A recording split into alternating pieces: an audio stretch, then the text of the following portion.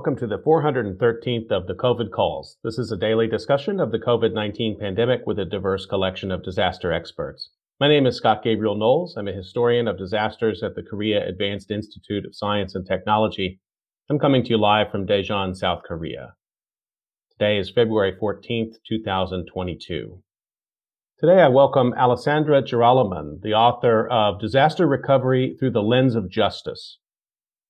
Just a reminder, you can usually catch COVID Calls live on weekdays at 7 p.m. Eastern Time. Just go to the COVID Calls YouTube channel to watch. In the month ahead of us, we'll be having multiple COVID Calls per day. So I will announce any schedule changes on Twitter. You can follow me on Twitter at US of Disaster. Please do help spread the word about COVID calls and send suggestions for future guests and future topics. And as always, please feel free to suggest yourself as a future guest. I've been reading an obituary or a story of advocacy for those impacted by the pandemic, and I'd like to continue that now. The headline is, Troy Naitis, former Winter Carnival prince, dies at age 41 from COVID. This was written by Deanna Weniger and appeared in the Twin Cities, Minnesota Pioneer Press. This was published January 15th, 2022. Former St. Paul Winter Carnival prince has died following a difficult battle with COVID-19. Troy Naitis, age 41 of Maplewood, the 2010 Titan Prince of the North Wind, died January 13th at the Mayo Clinic.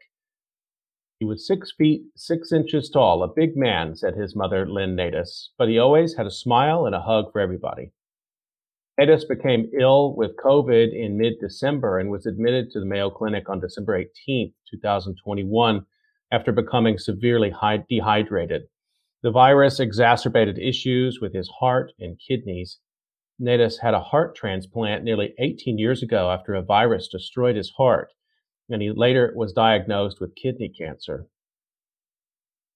Troy touched more lives than we'll ever know, his family wrote in his obituary. He was a kind and gentle giant that always had time and a smile for all. He was the most compassionate friend. Lynn Naitis spoke of her son over a boisterous crowd. In an interview in mid-January, members of the Winter Carnival family gathered at Mama T's Castle Tap, a sports bar in Little Canada that she managed with Troy. She got the nickname Mama T when trying to explain that she was the mother of a Titan. They're here telling stories about when they met Troy, she said. They're telling about the love that he gave them. They truly are a family. When you put out the alarm, they come running. Naitis was born January 28, 1980, in Roseville to Ted and Lynn Naitis. He had 4 sisters, Christy Finken, Brenda Holcomb, Amy Kistner, and Teresa Sirakowski.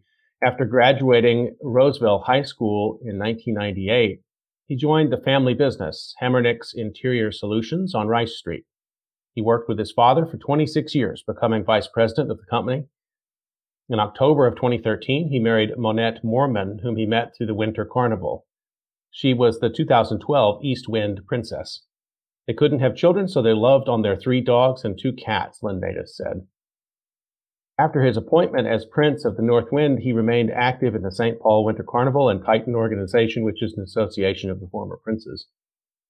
Though he battled through years of health issues and had his own mountains to climb, he never complained or failed to put others ahead of himself, the family wrote. His hug could heal a broken spirit, and it did for so many. Despite COVID protocols, Lynn was adamant about being by his side at the end. I told them I was there the day he was born, and I will be there the day he leaves me, she said. She and Troy's wife, Monette, sat on either side of him, holding his hands as he died. Tribute to Troy Naitis, who passed away of COVID, January of 2022. Okay, let's turn to the conversation for today. I'm so pleased to bring my guest, Alessandra Girolamo, to COVID Calls. Let me introduce her. Alessandra Girolamo is an associate professor and the director of the doctoral program in emergency management at Jacksonville State University in Alabama. She is a community resilience specialist and applied researcher at the Lowlander Center, as well as a co-founder of Hazard Resilience, a United States-based consultancy, providing leadership and expertise in disaster recovery, risk reduction, and hazard policy. In 2019, she published a great book titled Disaster Recovery Through the Lens of Justice, and recently released a follow-up edited volume, Justice, Equity, and Emergency Management. Dr. Draaleman is a subject matter expert in climate adaptation, hazard mitigation, disaster recovery, and resilience, with a long history of working in the public, private, and nonprofit sectors. Alessandra Draaleman, welcome to COVID Calls. Hi, Scott. Thanks for having me. So I'd like to start the way I generally do, just find out where you're calling from and what the COVID situation is looking like there today. Well, I'm joining you from the city of New Orleans in Louisiana in the United States. Right now, we are starting to see our numbers go down a little bit, and we have a decently high vaccination rate compared to the rest of the state of Louisiana. However, we are starting the Mardi Gras season. And so there's really a big question up in the air as far as what sort of impact that'll have on the numbers moving forward. Mardi Gras was modified last year, canceled last year. What happened last year? Mardi Gras was canceled last year, and this year it's running with a few less parades and slightly shorter routes. But by and large, Mardi Gras is back, for better or for worse. Do you have a sense of the culture of those who participate in the floats? Is there an expectation of vaccination? I assume there's not a mandate, but is there any way to get a feel for how careful people are being, or it's just not possible to know?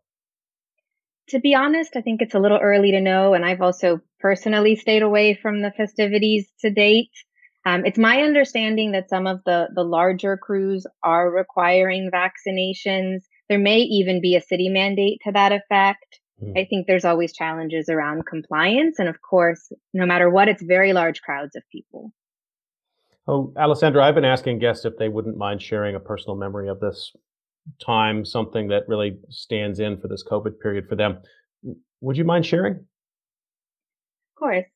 I was thinking about this question leading up to our conversation. And for me, COVID is this sort of juxtaposition on the one hand of some very beautiful moments spent at home with my daughter, stepping aside and away from some of the day to day of working in emergency management, while at the same time, the immense sorrow of watching everything that's been unfolding, a lot of which was perhaps preventable and certainly to be expected when you look at some of the disparate outcomes. And so my COVID memory, I chose to really share something that was maybe a little more warm-hearted, and that is remember very fondly a day a little over a year ago where it was raining and I was home in the middle of the day and I was trying to work. My daughter was trying to do school from home, and it started pouring. And so we just dropped everything and went outside and we played in the rain, and she jumped on my back and we ran around and got soaking wet. And it was just a beautiful moment away from the pain and the stress and everything else that we're all dealing with collectively right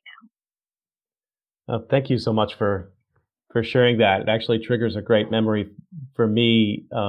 Early in the pandemic, in the sort of lockdown phase, and my boys were home from school and I was home from work. So we were doing a lot of hiking around, and I was living in Princeton at that time. And that day I was feeling really ambitious. There was a storm coming, but I was encouraging the boys and said, we can do it, we can do it. And we kept going, and they both gave up on me. They said, no way, Dad, we're out.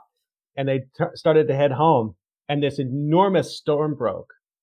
And they made it home just in time, about 5 minutes. And I've never been more soaked in my life. It's funny that we both have the kind of similar experience. And I would have been at work on that day. We would have never had that moment. Right.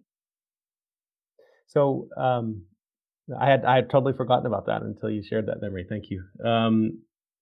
I'd like to get a little of your backstory, if I could, before we talk about your book and the work that you do now. How did you come into emergency management? How did you become interested in concepts like disaster resilience, both in theory but also in practice? Well, Hurricane Katrina is certainly a big part of my story. I was living in New Orleans actually for several years prior to the storm, but I was really interested in looking at urban school systems and the many ways in which they've been failing children. And it's difficult to look at the issues going on for youth in a city like New Orleans and not take into account disaster risk, right? Even prior to Hurricane Katrina. And when Hurricane Katrina hit, The issues were just very glaring. And there was also sort of a confluence of events where I found myself without a home, without a car, without a job. And I just so happened to have some colleagues at the University of New Orleans that were doing work related to disasters who had been sort of nudging me to think about looking at disasters and emergencies. And it seemed like the time had come. And after that, in truth, we're seeing so many events back to back. There are so many disproportionate impacts to communities of place, to indigenous communities, to small rural areas that once I was doing this work, I couldn't look away and I couldn't step away from it. Let's stick with Katrina for a moment, if we can. Of course, it was a devastating storm, and people watched it. I mean, maybe it's a disaster that that and September 11 are ones that Americans have some shared experience of, if not a personal experience of.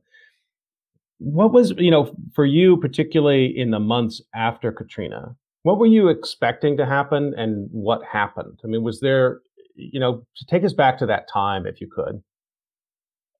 Sure. One of the things that was perhaps surprising for me with Hurricane Katrina, and maybe in retrospect shouldn't have been, it was really just how much of a disaster takes place after the disaster, right? We tend in emergency management to sort of draw these sharp lines when in fact, a lot of the impacts that families felt, that individuals felt, and that the community felt took time to really manifest. And you have that shock at the moment, but gentrification happens over time. People's negative experiences interacting with bureaucracy, with insurance, with all of these systems that they may have expected would help them recover, and they then found really were not well suited to that task, and perhaps were even actively complicit in their displacement.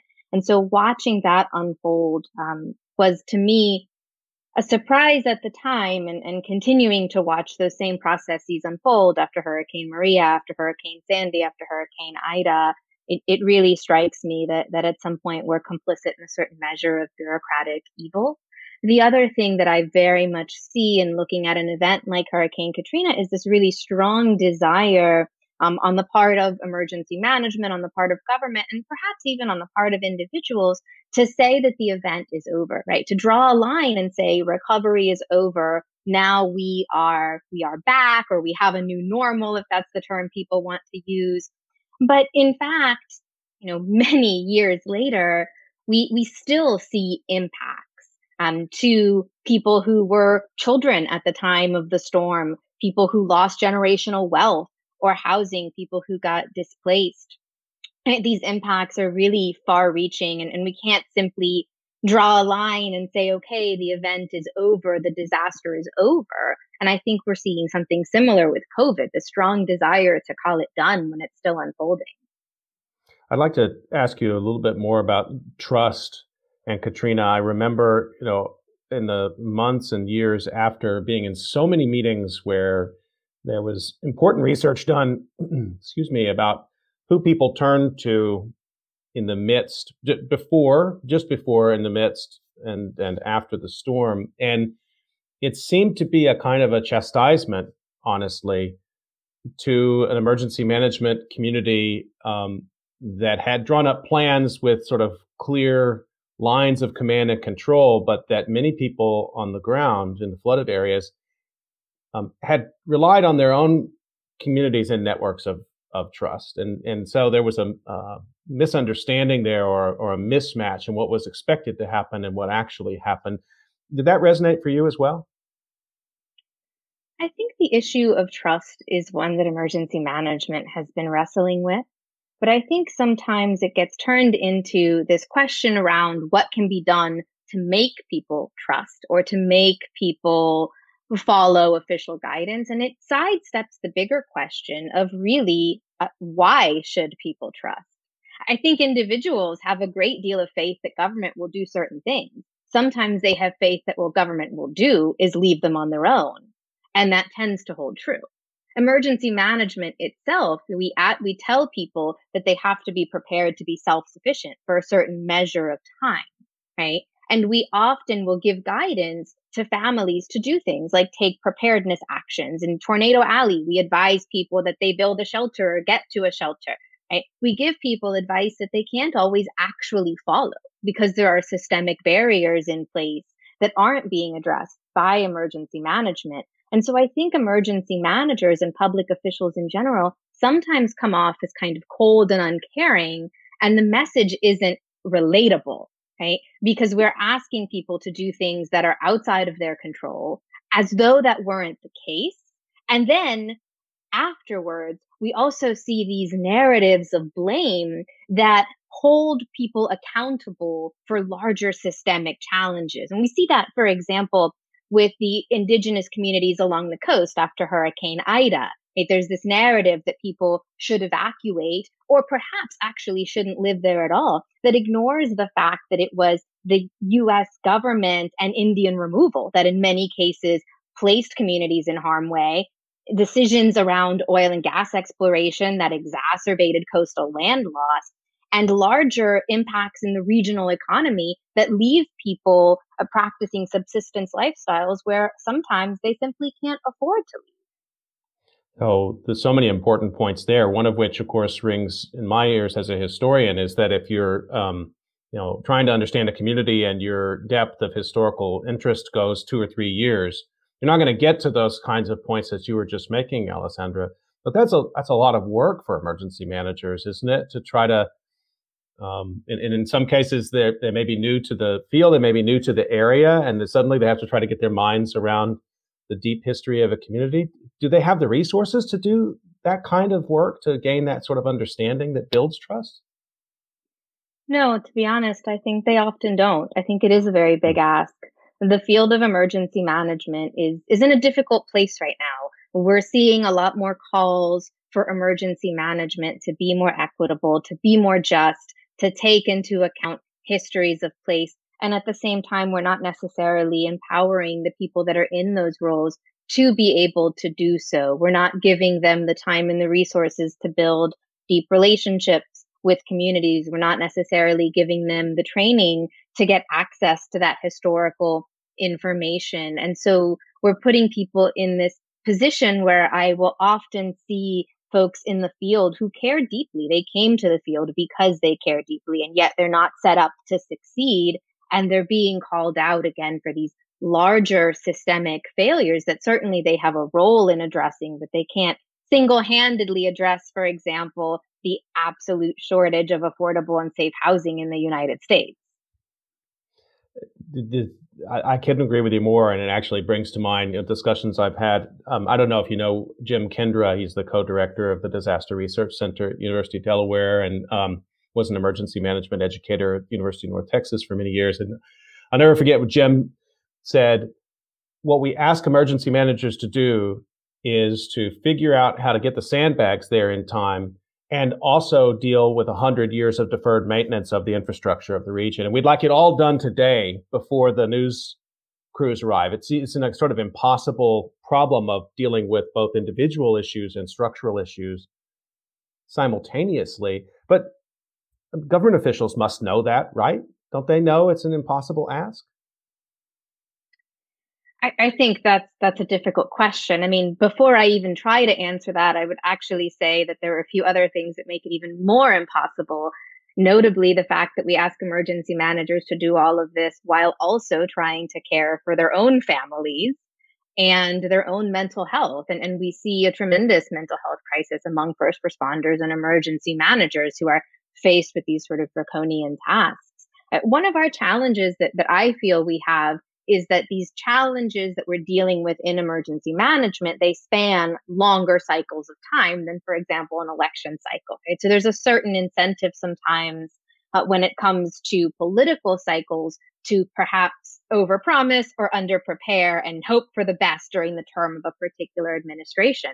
And so we'll see that even when emergency managers have strong relationships with their local elected officials and other policymakers, there's still a disconnect sometimes between what emergency management realistically can do and what is being promised or what is being expected. So we have, for example, in the Stafford Act, the enabling legislation for a lot of what we do in emergency management, we have some pretty strict limitations. We don't have a human rights framing. We don't guarantee people access to housing, for example, right? We typically tend to help people get close to where they were previous to an event if they've done certain things, if they're a homeowner, if they carry insurance, if it's a declared disaster.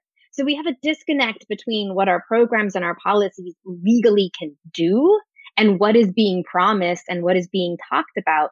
And so emergency managers get put sometimes in this position of being the person that does a whole lot of saying no, right?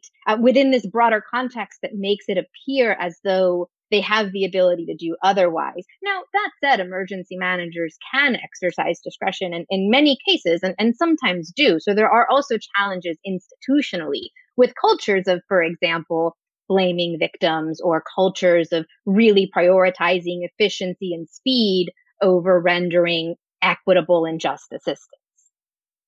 Just want to remind folks that you're listening to COVID Calls, and I'm talking to emergency management teacher and theorist and author Alessandra Girolamo today. And I want to talk about your book, Disaster Recovery Through the Lens of Justice. And you published this before COVID, just on the eve of COVID, if I've got the timing right. But as I was reading it, there's so much of it that's applicable to understanding the disaster we're living with right now. I want to ask you just first of all, I mean, it's a powerful title, and the term justice, the word justice is one that we hear with the term environmental justice a lot. But disaster justice is not a term that I've heard enough of. And I think it's an important idea. So let's start with that. When you invoke that concept, what do you mean by that? Yeah. Well, at the time that I was working on the manuscript, like you mentioned, we weren't really hearing a lot of conversation around disaster justice. We're hearing much more of it now, and that's something that I find really heartening. I think justice, like equity, like resilience, is a term that gets thrown around a lot without being carefully defined. I do also think that there is a danger in over defining certain terms and sort of making that box too small. But I think justice, we know it when it's not there, right? We look back and we say, that was awful. What happened there shouldn't have happened. You could say that about Hurricane Maria. You could say that about things with COVID. You could say that about Hurricane Laura. We can say that all the time, right? So it's easier to know it when you see it in retrospect than to sort of figure it out as you go. There are a lot of approaches to thinking about and defining justice. And one of the things that I tried to do in the book was actually to walk through some of that, right? To ask, what does it look like to think of justice from a distributive perspective, right? The goods and the bads, and thinking about things like environmental justice. What does it look like to think about justice from a procedural or participatory perspective?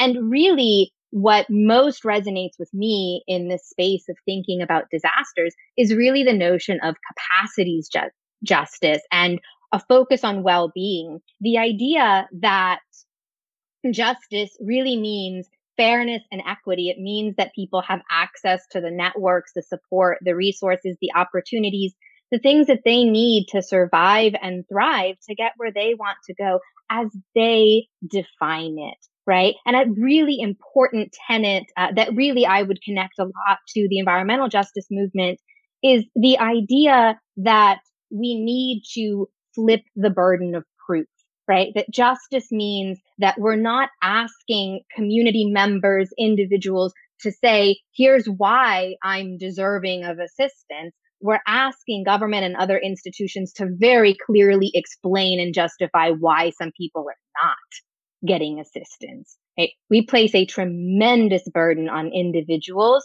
and communities to prove their damages, to prove the value of what they lost, to prove their needs. And we place that burden on them at a time when they're already in pain, already experiencing negative consequences of an event. And we spend a lot of money, right, on consultants, on processes to try to make sure that we're stewarding the federal dollar as best we can. And it's not that that isn't important, but individuals and people are more important. And I think we've lost sight of that. There's so many things I want to ask you about this. So is it your sense that Americans in general live in a condition of disaster justice. That is, they live with certain guarantees that if a disaster strikes, they're going to have some assistance from government. They're going to have some emergency management support. That's just sort of there as a guarantee, like we might consider other forms of legally guaranteed justice, but that there are some groups, and they tend to be historically minoritized groups, that are denied that. So I want to understand like who's in and who's out, because maybe it's everybody that's facing disaster and justice in America, and we don't talk about that. Or is it that it's truly some people do have justice when it comes to disasters in America and others are fully denied it? I think there certainly is a differentiation, right? In the United States, we see very different outcomes and access to resources for individuals based off of factors like class, race, geography, right? Many factors. However, I actually think that issues of disaster justice are present for everyone because we're looking at increasing frequency of disaster events, right? We're looking at the impacts of climate change firsthand. And even though right now those impacts are felt more for some persons than for others, eventually the increases in wealth inequality are going to be felt across the board. In fact, I think you see a little bit of this right now with COVID-19, where some people are finding that they're impacted by, for example, the difficulty in finding employees for certain businesses, right? And those impacts begin to sort of cascade out.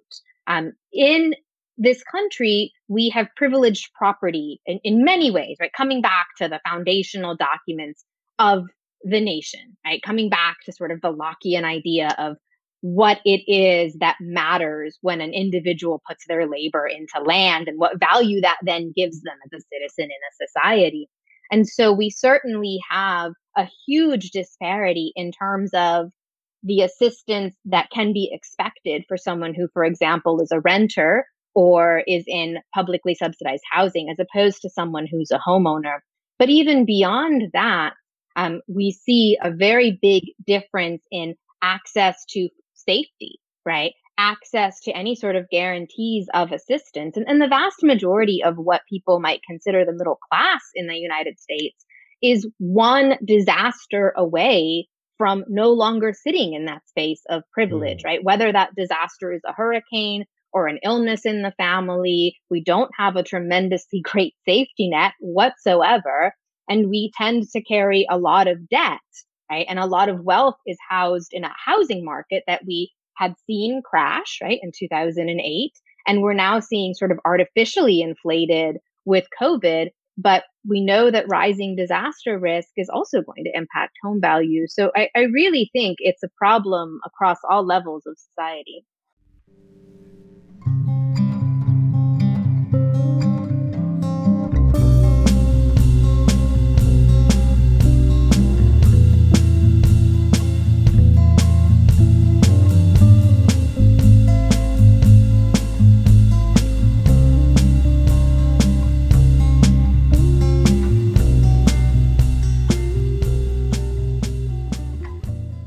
Let's talk a little bit about the conversations that you spark when you use a term like justice, because I've studied the history of emergency management for a long time, and it's an old profession in the United States. I mean, in the Cold War, it had very specific roles to play at the federal level to prepare for nuclear attack. It's always been emergency management, even if it went by different names at the local level, often coming out of fire departments or sheriff's offices, and quite often.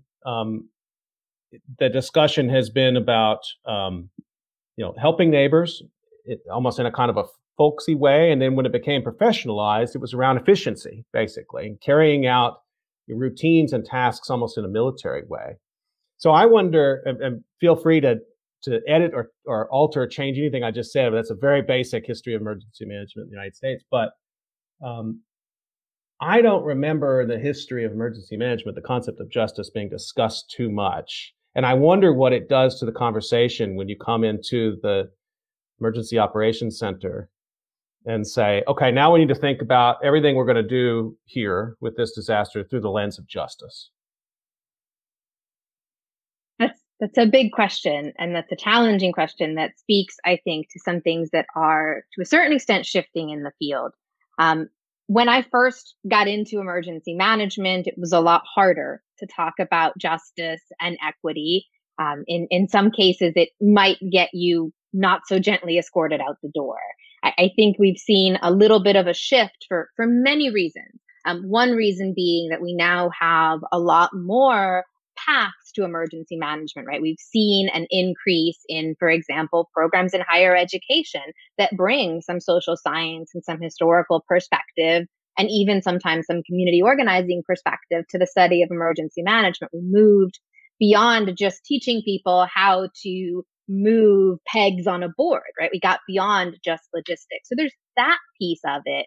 I do think, though, that people who have been in emergency management for a long time, including persons who are old enough to have worked in civil defense, have in many cases seen historically, time after time, some of these inequitable outcomes and do have interest in trying to improve those outcomes. They may not be comfortable talking about race or class. They may not always be comfortable talking in terms of justice and equity, but there is oftentimes a deep interest in seeing better outcomes for people. This is a field that attracts persons who care, right? Who care about what's happening in the world around them and want to be part of the solution.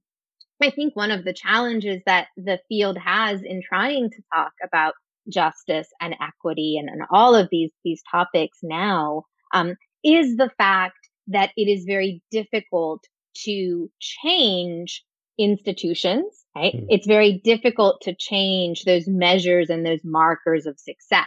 So some of the professionalization of emergency management, right? It took us to looking at certain things like efficiency. And we have, even now within FEMA, in efforts at defining equity, we also have a strong focus on equality. Our job is to efficiently steward the federal dollar or the local dollar, right? And our job is to make sure that everybody is treated the same. But that's not actually equity, right? Because we know that people start from different starting points. And what we actually need to do, and what makes people who work for government deeply, deeply uncomfortable, is we actually need to sometimes treat people differently from each other to try to make sure that we have better and more equitable outcomes. And that makes it a little bit more difficult from a public management perspective to really figure out how you measure, how you adjust, and how you hold yourself accountable to the public. One of the things that I really liked about the book was the powerful way that you wrote, and you've already mentioned this a little bit, the powerful way that you write about disaster survivors, victims and survivors. And I want to get you to explain that a little bit. We've been talking sort of on the emergency management and emergency manager side of things here a little bit. But, this desire for justice and maybe the catalyst for justice seems to me can be driven also by victims and survivors. How do you take stock of that, and how do how do you write about that in the book? Yeah, I think that there's a certain language of victimization that is very prevalent when we look at disasters, and it sometimes can detract from a lot of the power and the strength and the resilience that's inherent in communities. But we see that in any disaster, there is a lot of response that happens immediately on the ground, right? There are people helping each other. There are mutual aid groups springing up. There are emergent organizations coming out of the event. Right? We see people stepping forward to help each other out and to build on the resilience that they have. And sometimes when emergency management steps in, when government steps in, it actually takes some of that away. It actually gets in the way of what's being organized on the ground. And I think our challenge is to both respect that strength that is present in communities while also not using it as an excuse to not provide the resources and the support that are necessary. I think one of the greatest injustices that is done to disaster survivors is to take away their power of choice and their efficacy, right?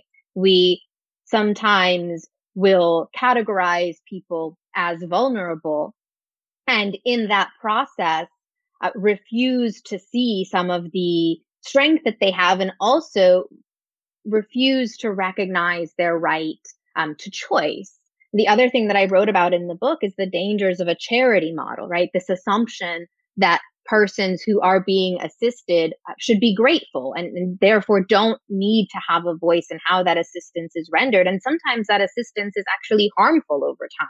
Right? It is actually a less efficient use of resources to give people things they don't actually need than it is to work with them to identify what they need and how they can best be supported. Another example of this is that many of the small coastal communities that I work with in Louisiana, small tribal communities, have these amazing histories of adaptation in the environment, of building up community, of connection to place. They have so much that we can all collectively learn from, right? If we can move away from just saying, if you flooded, you're at risk, you deserve sympathy and a bucket of bleach. So that powerfully said. And I wonder if you could follow up a little bit. People will be fascinated to know how you do this work, particularly with these communities. Can you tell us a little bit more about who you work with? You talk about these coastal tribal communities in Louisiana, and maybe talk a little bit about how the hurricanes in the midst of COVID affected them, Hurricanes Laura and Hurricane Ida.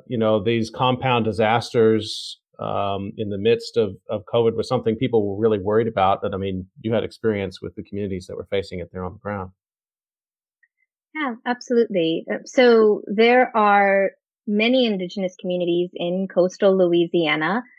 Some of them are recognized by the state of Louisiana, but not by the United States government. That's its own injustice and its own large issue right there, right? Just the absurd notion that an indigenous community has to prove to the colonizing nation that it is real and it exists.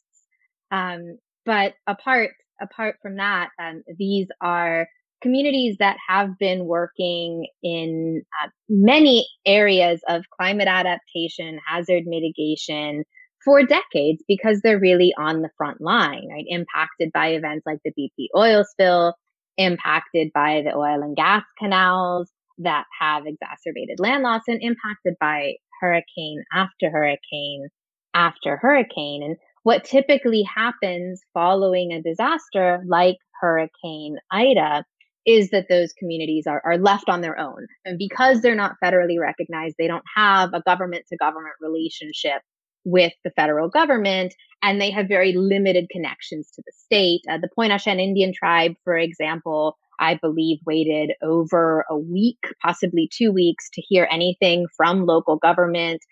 Food and water, immediate emergency provisions were driven down by allies such as myself.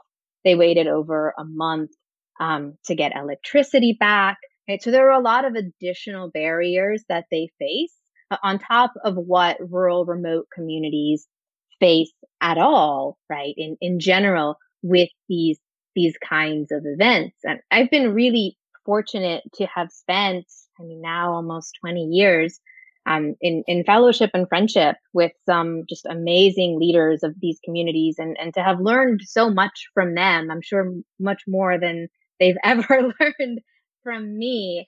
And I think that that ability to build those relationships is tremendously important to this work, because I see a lot of very well-intentioned people in the field wanting to engage with frontline communities, but they have limited time frames, right? And so they come in, they think they may have a solution. They're not always fully able to build the relationships to understand what's already in place locally or what's needed. And then their time runs out and they leave. And that becomes in many ways actually another burden on the local communities. And the other thing that I see is that the ways of living and the ways of knowing of many of the indigenous communities really aren't recognized by our scientific and political and legal systems.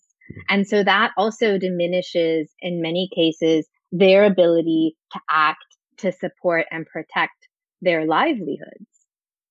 There's something to me so important about what you're describing. It applies to researchers across the humanities and social sciences and other disciplines as well, um, who may want to work in a concept like disaster justice, and then they want to work on it somewhere. It's not a free floating thing. They want to, and this could be in the Tohoku region of Japan after the 311 triple disaster. It could be in communities hit by the Indian Ocean tsunami. We see this all in places where there's a sort of rush of researchers in to communities, particularly after a disaster, sometimes before, and they want to build a relationship in the moment.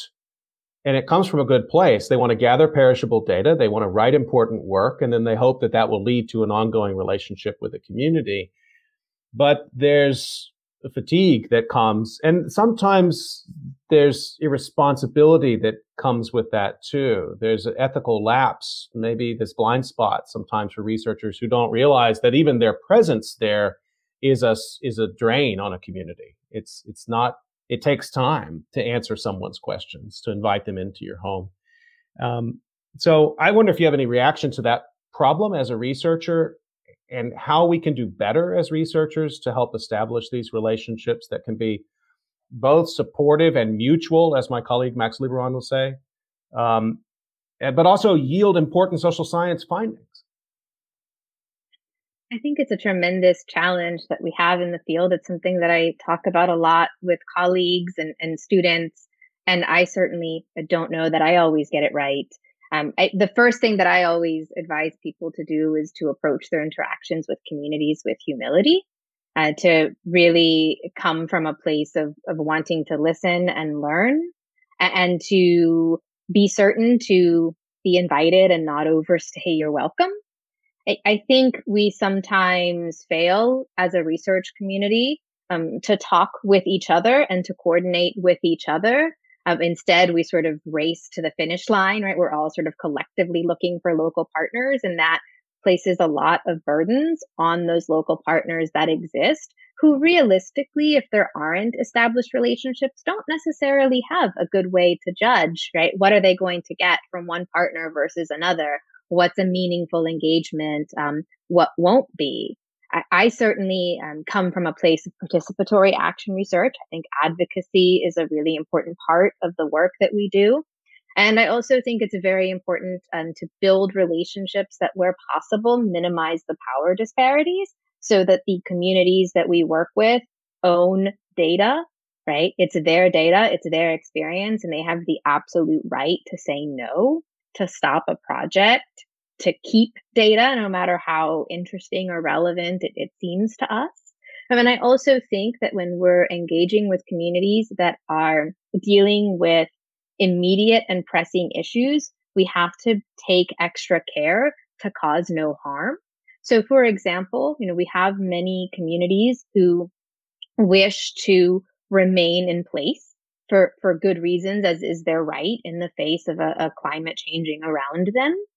And I think we need to take care in how we present their situations to policymakers and to others. And I also think that it's very important to really think about what the burdens of participation are, not just with frontline communities, but even in just public engagement in emergency management and in planning. It's very often the case that in some way or another, the academics in the room, the consultants in the room, the government officials in the room, they're getting paid to be there, right? They're getting some benefit from being there.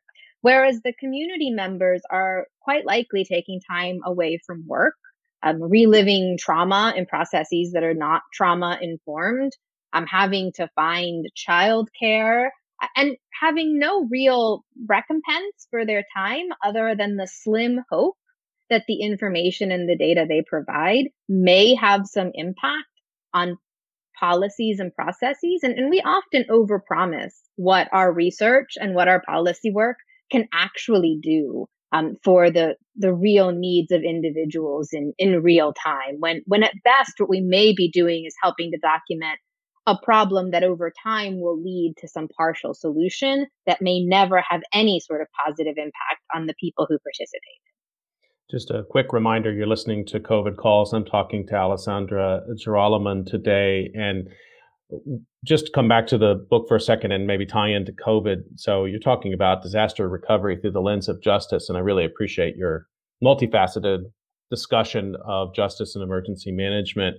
So the concept of recovery has always really bugged me in emergency management because of the reasons that you stated very well, just about how arbitrary the time often seems, but also that sometimes the check boxes of everything that means recovery, the boxes have been checked, but as you said, the results are vastly unjust and inequitable. So that's everything you know and have written about. So in the middle of this pandemic, Joe Biden is elected, and his catchphrase is "Build Back Better." And it's three words that probably, when they're taken out of the context, most people have no idea that concept has a emergency management, disaster resilience background to it. Were you surprised to see that terminology? Did it give you some hope that disaster recovery in a meaningful way could be applied to COVID? I wouldn't say that it gave me hope, unfortunately. I tried. I'm sorry. I think that when we talk about building back better in the context of emergency management, we tend to fail to ask better for whom, right? Or even just in general, who we're building back for. We tend to look at numbers in the aggregate. And if you look at numbers in the aggregate, New Orleans, for example, has actually recovered pretty well from Hurricane Katrina, right? If you look at things like GDP, if you look at things like percentage of housing units rebuild or occupy, right? Similarly, if you look at disaster risk reduction, if you look at percentage of homes that have been removed from the floodplain or elevated above a base flood elevation depth, right? That all looks really good. It doesn't look so good when you ask who's benefiting and who isn't, right? When you look at displacement, for example, when you look at the fact that we know that a lot of people who get bought out of a floodplain don't actually end up better off somewhere else. They're still at risk, just in a different location. It's not so dissimilar from some of the homeless policy in this country, which has tended to push people elsewhere, right? And sort of treat that as a fix, when really it's just a shift. So in recovery, when we talk about building back better, and we do that without talking about who we're building back for, I think it's actually very dangerous. And I worry about that with COVID-19 as well, right? I think there is an opportunity to make, for example, some infrastructure investments that are beneficial, but I don't see us vastly reforming the working conditions for the vast majority of quote unquote frontline workers. I don't see us making it easier for them to, for example, organize to protect their rights, including their right to health and life, right? As opposed to my right to continue to receive, shipments from a large distributor's warehouse every time I want to order something online. Right. So to me, that is something that worries me. And I also don't think that we talk enough about disaster risk creation. I think Build Back Better is part of this sustainable development, sort of very forward-looking ethos, which is important in its own right. I don't mean to diminish the importance of trying to be more resilient as we quote unquote recover. But I think we can't do that at the expense of those who, for many reasons, are rendered unable to afford to live at that higher standard of safety. What does the administration need to hear? I mean, I'm, to put it mildly, distressed about the rush to normalization and the desire. And I mean, that's an elected official's prerogative, and sometimes you might even argue it's their responsibility to try to drive people towards a sort of optimism, particularly in the midst of a disaster. But we also I expect that behind the scenes, they're actually taking care of the building and the back and the better and for whom issues. And I worry, or I guess I wonder from your perspective, what is the president or what are the governors hearing right now? I mean, you gave one concrete example. Building back better from COVID means more investment in healthcare workers, training, mental health, higher wages across the board. That's one example. What else do they need to be focused on right now, do you think? I think COVID points out some pretty glaring fault lines in our society. So certainly the challenges that we knew existed with regards to access to healthcare and preventative care, the challenges that we knew existed in education. We're seeing a K to 12 system that's more and more privatized and not leading to better results and outcomes for children. Right. I think we have a lot of challenges around affordable housing, particularly for renters, that the moratorium on evictions that doesn't even begin to scratch the surface, and those issues are going to remain moving forward. And it's actually my fear. One of the things that keeps me up at night is that the fact that with COVID we did see some small measure of attention to certain needs, that when these systemic problems rear their head in the future, it'll be that much easier to look away and say, but we already did that. We had a moratorium. We gave people a break on their student loans. That neglects the fact that these underlying systemic issues remain, and people are going to come out of this pandemic, if we come out of it, right, with less resources than they had going in, even less of a safety net, even less of a buffer for the next shock that we know is coming because we're not realistically dealing with climate. Were you surprised that FEMA was made the lead agency at one point in the pandemic in the spring of 2020? And I wonder how you evaluate FEMA's Federal Emergency Management Agency's performance. I mean, it was an astounding event. I mean, every emergency operations center in America, I guess a major one, activated all at once. We've never really seen that in American history.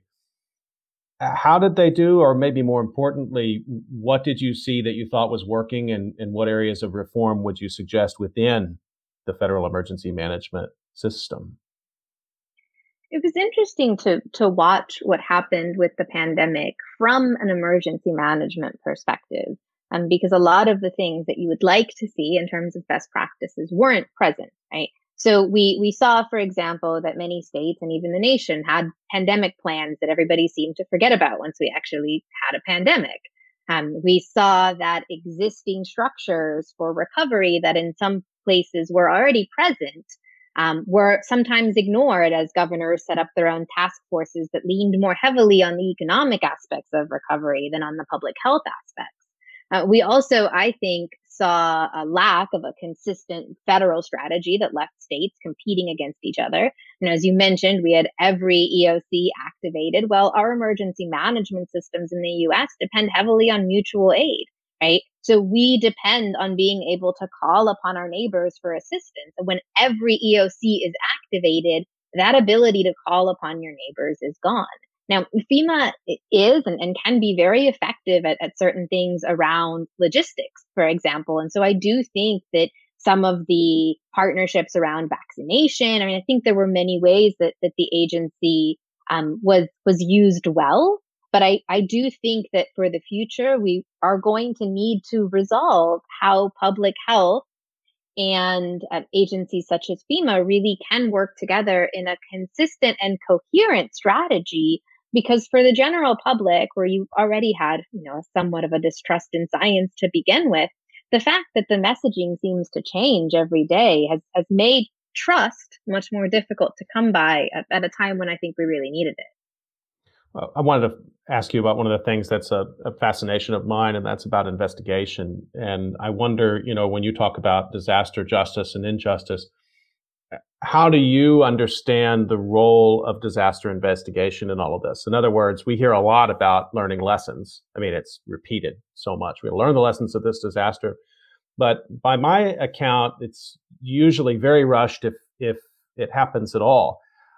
I don't know what you think about that, or how one could make a demand for disaster investigation from a justice standpoint. But I'm all ears because I think that's something we absolutely need with COVID. Yeah, I mean, often, what we see after action reports, and we see efforts at some sort of postmortem after an event to try to understand, sort of what worked and what didn't. And those are very pro forma, and they don't have all of the right players in the room. We don't tend to ask individuals and families what their experience was, right? We ask the first responders themselves to talk about which truck got where it needed to go quickly enough, and whether there was enough water in a particular warehouse. And it's not that those things don't matter, but they're not the full picture. I would like to see more of an investigation, for many reasons after COVID, right? Looking both at what happened in terms of existing plans and procedures and the ways in which they were and weren't followed, looking to see what we can learn to the future, and really engaging more deeply with impacted individuals and families, because I think we have an opportunity to render many things visible right now, while there is some attention, right? And it's just a question of where that attention gets focused, and how it gets focused, that's going to be particularly important. So, for example, we could ask questions around labor issues, right? Or we could ask questions around the ways in which costs in healthcare are borne by individuals, or we could just, ask why the mail couldn't deliver kits sooner. Why is there often such an emphasis on these sort of logistics questions rather than these more searching questions around justice, which these are not, I mean, it can be a high flown concept, but it can also just be about, were people able to eat? Were they able to get health care? I mean, those are logistical questions as well, but they don't surface as much, as you said, as like how much of this arrived at this place and this time, what were the staff levels? Those seem to be the things that often appear in the after action reports. Well, two things come to mind. One is that emergency management is by and large a coordinating function. And emergency management, when it comes to a disaster event, is often going to focus on what it is that is within the control of emergency management, right? And so, in asking what worked, what didn't, there is a certain logic to keeping it to the sphere of influence that emergency managers actually have. However, right, I think we also can say that collectively as a society, we're not very good at tackling these deep systemic issues. We're not very good at talking about race. We're not very good at talking about the ways in which, for example, the impacts of enslavement still continue to impact property ownership, which impact access to resources after disasters, right? We're not really at a place where we're seeing a big discussion around reparations or truth and reconciliation, and yet we're in this moment where it seems like we should be having these conversations. And if anything else, it almost seems as though COVID-19 sort of allowed people to look away a little bit from what might otherwise have been a more pivotal moment in terms of things like what was happening with Black Lives Matter. What I take away from your book, among many things in this discussion, is that that it is exactly the place where we need to be having discussions around justice.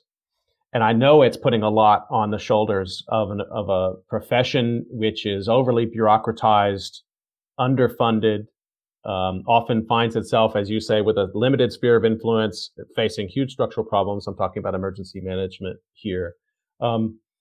But at the same time, practitioners are often the ones also that they are in the space, in the communities. They are there on the ground, building relationships, and they will get the ear of policymakers, even for a short period of time, in a way that I cannot, frankly, that a historian or social scientist often cannot. So I guess I often feel like it's an unfair burden to put on emergency managers, but they're the ones I want in that space. I mean, I do feel like that's where that disaster justice discussion has to happen. You and I can have it here. It's great. But I think it's more important to have it when the governor is in the room and they're talking about what did we learn from COVID-19. I absolutely agree. I think it's a burden that emergency management can't bear alone. And so I think part of what Fair enough. emergency managers need to do is not just to raise the issue, but to expand the table, to bring in, for example, historians, right? To bring that perspective and to say from the beginning, when we're seeing the systems and the processes be set up, I mean, yes, we need to know how many forklifts we have. We also need to talk to some social scientists. Okay, we're almost up on time with my discussion with Alessandra Girolamo, and I just want to ask you one more quick question, and I'm being a little greedy with your time, but I was asked a question recently, and I think I didn't answer it very well. I was asked, are you a researcher or are you an activist? And I kind of went around and round and gave a kind of a non-answer, and that later I really was like, I don't think I've been very clear in my mind as to how I should, when somebody asks you a question like that, how can I use that as an opportunity to really try to explain what's needed in emergency management and disaster research? So I want to learn from you. So how do you answer that question when somebody asks you, Professor, are you a researcher or are you an activist? I would say that I'm both. I would say that I'm an applied researcher and that I believe very deeply that research has to have purpose and meaning, and it has to be done in partnership, and it has to speak to real world issues. By that same token, I understand that there's a very big difference between somebody who might say, I'm an activist and that's entirely what they're doing and that's the sphere that they're in. And it's a big difference between the day to day work of activists who I interact with who really are just activists above and beyond everything else. I think we need also people who are boundary spanners, right? People who understand how the bureaucracies work, have spent time in government, have some of the social science and the research background, and also have the relationships with activists, because I think these large problems, they require a mix of strategies all coming together at once, right? They require professors trying to get this next generation of emergency managers to think a little bit more deeply about justice and equity. They require activists standing outside City Hall calling out and being loud and forcing people to not look away, right? They require community members and individuals standing up for themselves and telling their stories and showing what they're experiencing. They require those of us with experience and research to try to put this data into ways that policymakers can see and hear and to render it visible. I think it all has to come together. So I struggle with that question all the time when it's asked to me, because it's You a little didn't bit of a cop struggle. out to say I'm both. No, you didn't struggle at all. I'm glad I have the transcript now. I can go study that and I'll know what to say. And I think and I really appreciate that you mentioned teaching there too, because I often feel like people forget that teaching is activism in the real sense of the word, that you're actively imparting knowledge and values to students. And I think that's an important feature of this. Okay, we're on the way out of this, but do you have a next book in the works? Do you have something more for us in the near future, I hope? Well, you mentioned the edited volume that just Mm-hmm. came out, where I asked colleagues to respond specifically to the principles of justice and say if they did or didn't apply. I also am working on a manuscript with some colleagues that looks at the intersection of property law and property rights in the United States, with community-driven resettlement and some of the justice and equity issues in that space. So that'll be out later this year. Okay, so be sure to get your hands on Disaster Recovery Through the Lens of Justice, and also the new edited volume, Justice, Equity, and Emergency Management. Just a reminder, you've been listening to COVID Calls, and you can usually catch COVID Calls live at 7 p.m. Eastern Time, but for the coming month, we're going to have COVID Calls 2 or 3 times a day leading up to March 16th, so please do check at US of Disaster for updates. And I want to thank my guest, Alessandra Girolamo. What a pleasure to learn from you today, and thanks for the work that you do, Alessandra. Thank you. Stay healthy, everyone. We'll see you next time on COVID Calls.